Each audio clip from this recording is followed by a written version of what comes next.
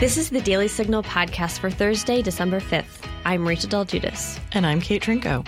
Today, we feature an interview Virginia Allen did with a teacher on sex ed, LGBT history, and more of the radicalism that all too often is entering the classroom.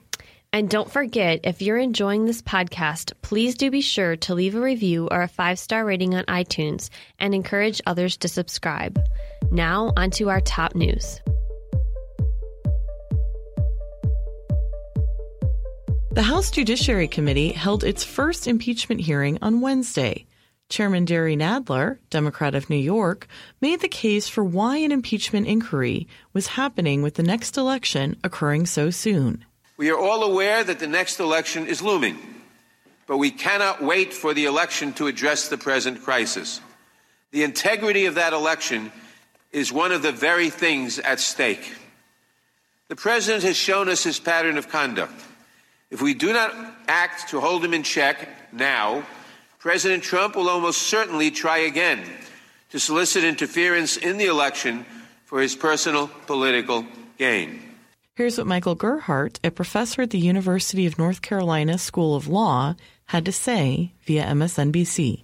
I just want to stress that if what we're talking about is not impeachable, then nothing is impeachable. This is precisely the misconduct that the framers created a constitution, including impeachment, to protect against. And if there's no action, if Congress concludes they're going to give a pass to the president here, as Professor Carlin suggested earlier, every other president will say, okay, then I can do the same thing, and the boundaries will just evaporate. And those boundaries are set up by the Constitution, and we may be witnessing, unfortunately, their erosion. Harvard University professor Noah Feldman said this during the hearing via MSNBC. The abuse of power occurs when the president uses his office for personal advantage or gain. That matters fundamentally to the American people because if we cannot impeach a president who abuses his office for personal advantage, we no longer live in a democracy. We live in a monarchy or we live under a dictatorship. That's why the framers created the possibility of impeachment. And via the Washington Post, here's another point that Feldman made. President Trump's conduct, as described in the testimony and evidence, clearly constitutes impeachable high crimes and misdemeanors under the Constitution.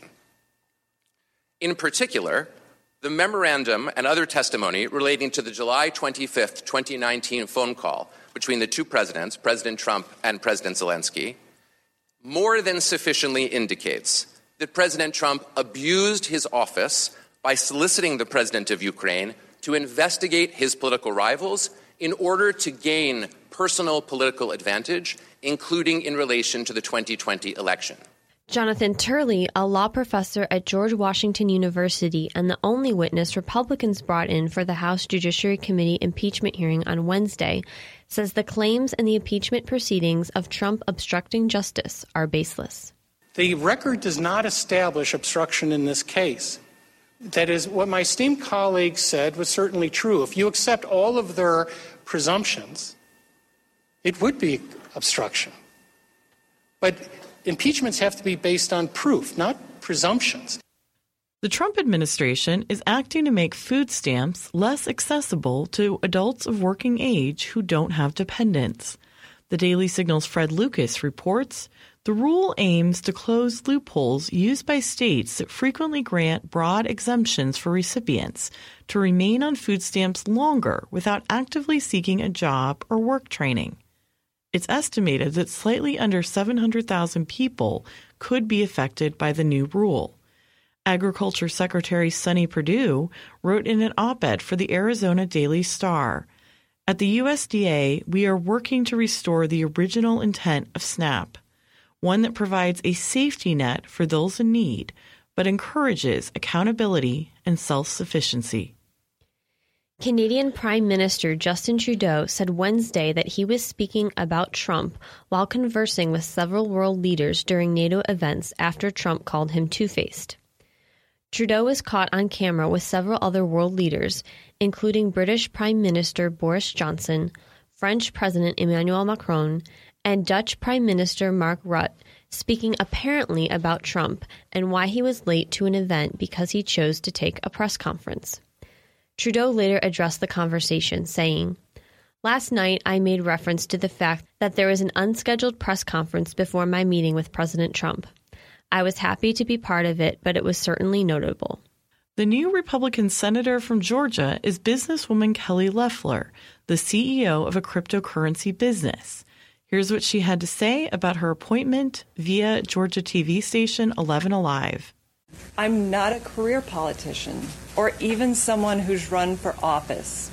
I've spent the last 25 years building businesses, taking risks, and creating jobs. I haven't spent my life trying to get to Washington. So here's what folks are going to find out about me. I'm a lifelong conservative, pro-Second Amendment, pro-Trump, pro-military, and pro-wall.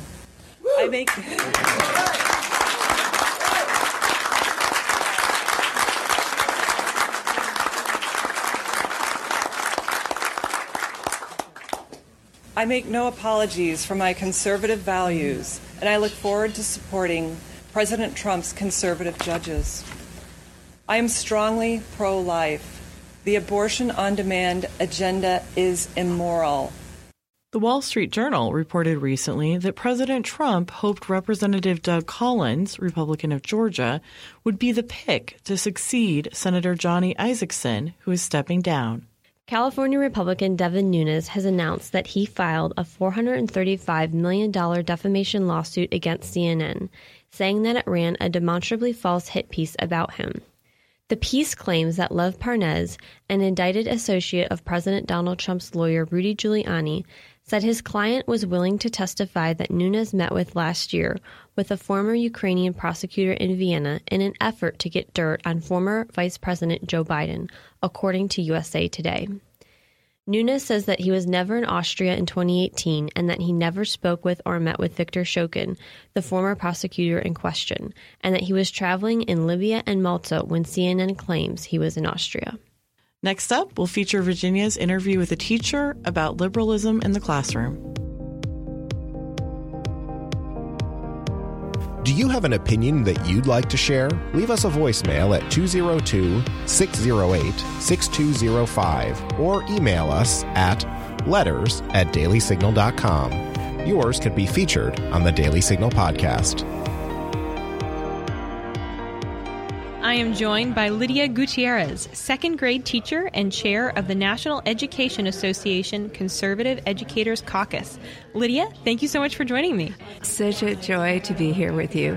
Now, you have taught for many years. Yes. What led you to the teaching profession? When I was 12, I started teaching Sunday school, and from there I had a love of children. And I loved learning how they develop and understand knowledge, and it was so exciting for me. I just wanted to be a part of their lives. So I trained to be a teacher at Pepperdine University, and the first year I was teaching, my father passed away, and it was a financial hardship on us. So I went and left education, went into aerospace. I was in aerospace, became administrator, and then supervisor for the Bradley tank. So I was moving up the ladder, but I wasn't happy, I wasn't satisfied. And the love of teaching just came back in my heart, so I went back into education. And from there, I also served as a missionary.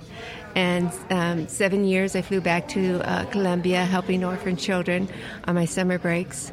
So children have been a part of my life, and I've been very happy to be a part of theirs. Yeah. Oh, that's wonderful. Well, I'm sure that you have witnessed so many changes in the education system over the years. And the issue that I know now is on the hearts and minds of many conservative teachers and administrators is, what do we do in light of the transgender movement? You know, if teachers are thinking, if my student comes to me that is a boy and wants to be called by a girl's name or by female pronouns or vice versa, what do I do? And what advice would you give to those teachers and administrators? Well, first of all, make sure if they're in the union, they're actively involved in the union, because they want to make sure they have a voice to be heard.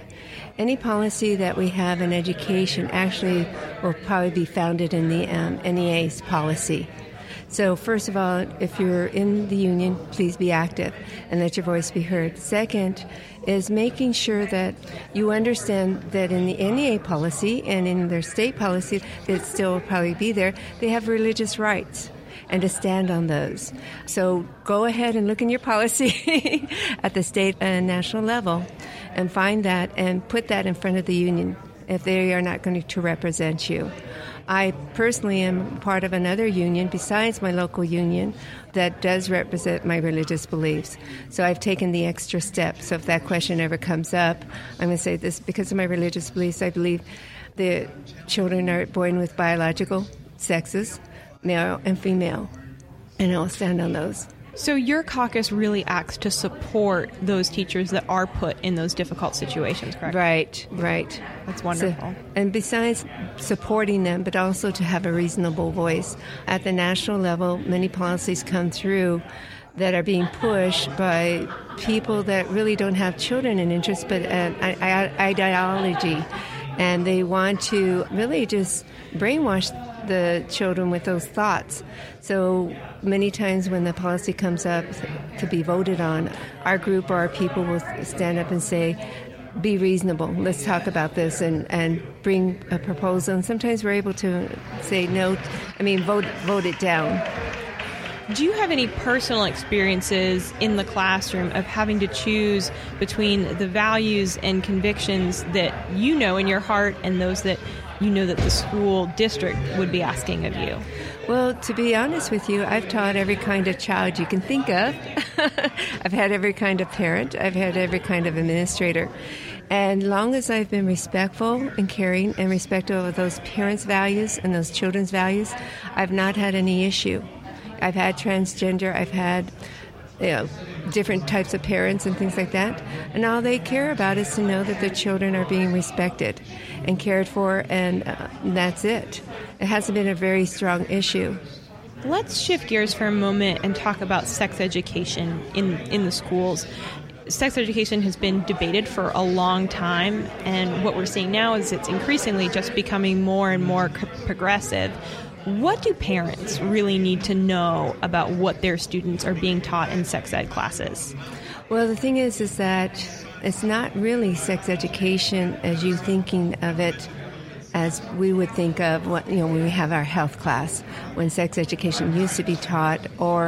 And for me, when I was in elementary school, our 5th and 6th, we learned about the biological makeup of our periods, how a child is born, how a child, a person can become impregnated. It was basically biological. Mm-hmm. But now when you introduce the gay lifestyle and things like that to children, that they can choose their sex or they can choose their partner. It doesn't matter, boy or girl to relate. It can be a boy or a girl. Then you open up the door for children to be introduced how to protect themselves if they go in that kind of relationship. So that's what opened the wide door of talking in a different direction. Instead of biological information, now we're doing sexual information. Then you go into, when we're talking about the transgender issues and education, you have to realize that you can bring those subjects up in any area. It can be taught in history. It can be taught during reading time. So when you isolate it in the health section, the parent is not really being informed that they can actually teach it in any subject area.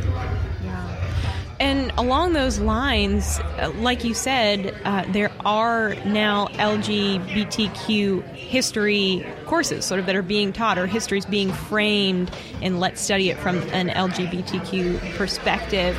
So how can parents be ensuring that the values that they're trying to teach their kids at home are not being undermined in the classroom?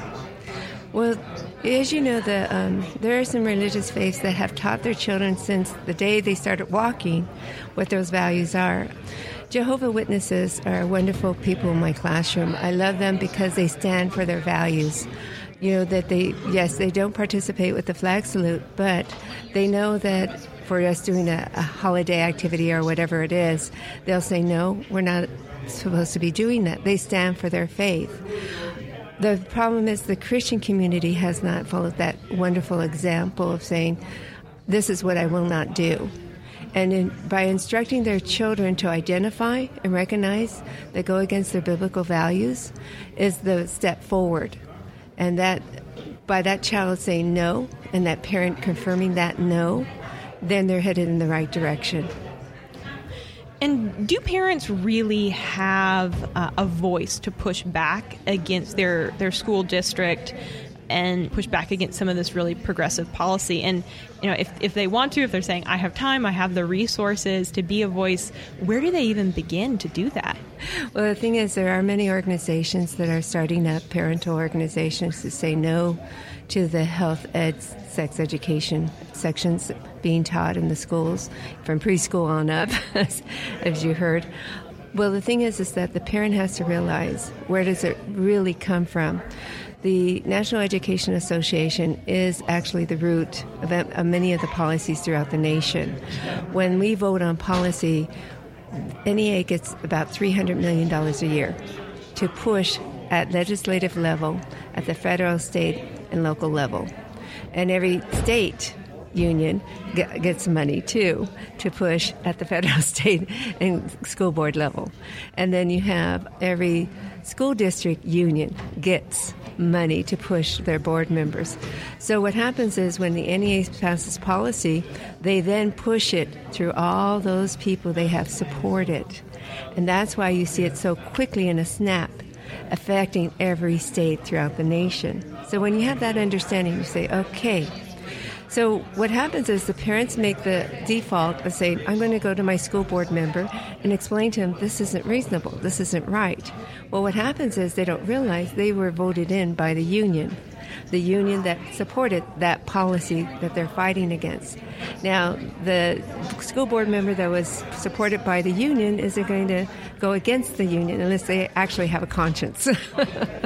So what happens is that for the parent to really make a difference is the force always praying over their own child, always instructing their own child what is right and wrong, praying for their teacher, finding out where their teacher is coming from, know that person personally, get to know what they stand for, praying for that teacher, and then also joining up with groups that have a like-mindedness, and think about, besides going to the school board member, but actually going to the union office and presenting their case to them. Because if you present to the union office and you say, if you continue to promote these types of policies in our schools, we will make sure that none of your school board members will ever get elected. That means we're going to affect your benefits, your salary, your livelihood, because that's what you're doing to my children. You're affecting my children with your policies. That's where we really need to go, is right to the teacher, right to the teachers' union, because that's when that are actually creating all of this. Yeah, wow, that's so interesting to hear that really the source is the union. Well, actually, and to go even deeper than the union, a beautiful book has been published by the Family Research Council called the SPLC, the Southern Poverty Law Center. I see. If you remember, it's called Teaching Tolerance. What happens is many of the people in leadership at the NEA level are going to them, and they're giving them the information of what policies we should have in the NEA. Mm-hmm. So that's why you see a strong connection. Last year, NEA voted to support the Southern Poverty Law Center and any of their policies. So their hate list, their blacklist of the Family Research Council, the Heritage Council, was blacklisted. And when I found that out, I immediately went to our lawyers of NEA and I said, so that means, am I on the hate list because I support them financially? I am a Christian. I have the beliefs that marriage is between a man and a woman. They go, oh, no. So I've discovered that the Southern Poverty Law Center is an arm of the NEA. Very interesting. So for young people who want to be involved in education, they are thinking about being a teacher one day, but they're concerned about being put in situations where they do have to go against their beliefs in order to keep their jobs. What would you say to those young people? Well, first of all, we have to fight very desperately that we keep the requirement, when we become a government teacher, we're basically a government teacher, that we abide by the Constitution. That Constitution gives us freedom of speech. And that means also our religious rights. So that is in there. Now, if the current law, if the Supreme Court changes that, everything changes completely for education. That means they can stample, they can force us, and we can lose our jobs. So we're in a very traumatic time right now.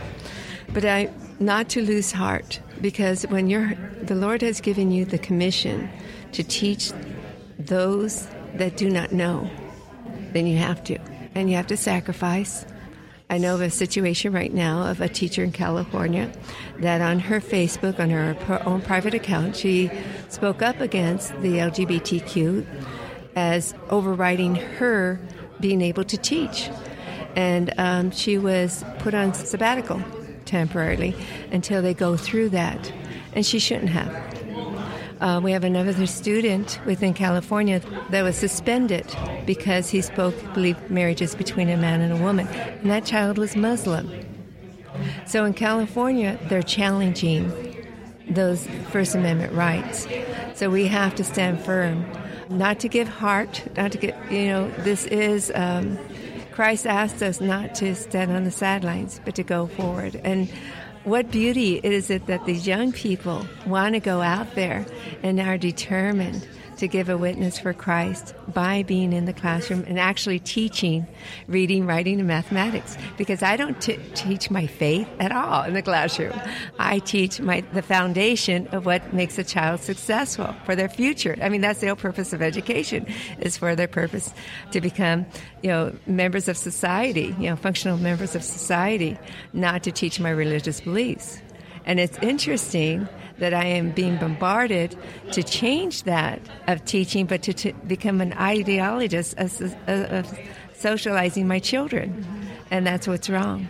So not to give up hope, or I hope that they will go with all eagerness like I did when I first went into the classroom. Yeah, well, like you said, it's such a profound and beautiful calling to have on your life, yes, to be educating the next generation. And, in the current climate, I think it's really easy to focus on all of the negative because, of course, there are many issues within education that sometimes feel overwhelming. But could you speak to maybe some of the positive changes that you have seen in education over the past decade or so? Well, as you know, when we had Common Core state standards, that was a horrific change, and people are not aware of it, that when that stepped in, it changed every state to reconsider their standards, and many states did, and it left an open door for any kind of philosophy to come in. When they did curriculum, they actually got rid of the psychologists that would actually do the testing to make it age appropriate. So the curriculum that we received in the last 3 or 4 years because of Common Core was age inappropriate. It was in depth of, when you're dealing with second graders, you're still working at the concrete level, but they started bringing all these abstract ways of teaching that many of the children got lost. It was just this year and last year that our district says, you know what, let's reconsider this curriculum and let's let you go back and teach the way you used to teach reading, writing, and mathematics, where we do small group instruction, guided reading time. And it's been really fun. I mean, I actually get to do hands-on materials with the children, getting to build things to understand numeric numbers and things like that. So it's been really exciting the last couple of years for me, where the teacher says, where the principal, says, don't necessarily go by the curriculum guide. And I go, great, because in our district, fortunately, we have many seasoned teachers that have taught for many years that have all these great ideas of how to reach their children, and we are allowed now to do that. That's exciting. It is exciting. You should be allowed to use that creativity. Exactly. Now, the only problem we have now, too, being pushed in, is this love for technology. And there's a place for it, of course, teaching the children how to use it appropriately and properly, but not to take our teaching time away. And hopefully some administrators believe that everything comes from the web, but not. And actually, it's just a tool. That's all it is. And trying to make people understand all they're doing is responding. Click, click, click. And that's it. I have children that can barely write. And I force the children to learn how to print because neurologically it helps their left and right brain. And many, our younger generation of young people don't have that understanding. When I have a young teacher that's taught kindergarten, that's teaching kindergarten, and they come by second grade, can barely print, I go, oh boy, here we go. Wow. So I have to teach them how to print, and then they start realizing that they start seeing the patterns and things like that helps them start relating to the world around them. So interesting. So how can parents and teachers get involved with the work of the National Education Association Conservative Educators Caucus? Well, I'm going to give you my personal email address, and I will be happy to give you our bylaws and give you information on how to become a member, because the more members we have, the more we get bragging rights. So my name is Lydia, Lydia, like the Bible, the word for FOR, education, spell out the whole word, at gmail.com. And I'd be happy to send you an application and becoming a member. We're asking if you're in the union still to stay actively involved and become a voice. And if you decide to not be in the union, please do get yourself representation. If you're not aware of it, the union still has the responsibility of representing you if you're questioned in the classroom. That they can't, if you're not in the union, you can still ask somebody to go in the to go into the administrative office with you. They have the responsibility of taking notes and giving them to you.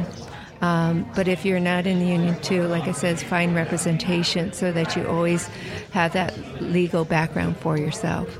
As for the parents, like I said, it's very important that you are continually praying for your child in the classroom, that you are finding out what is the teacher instructing and also praying for that teacher.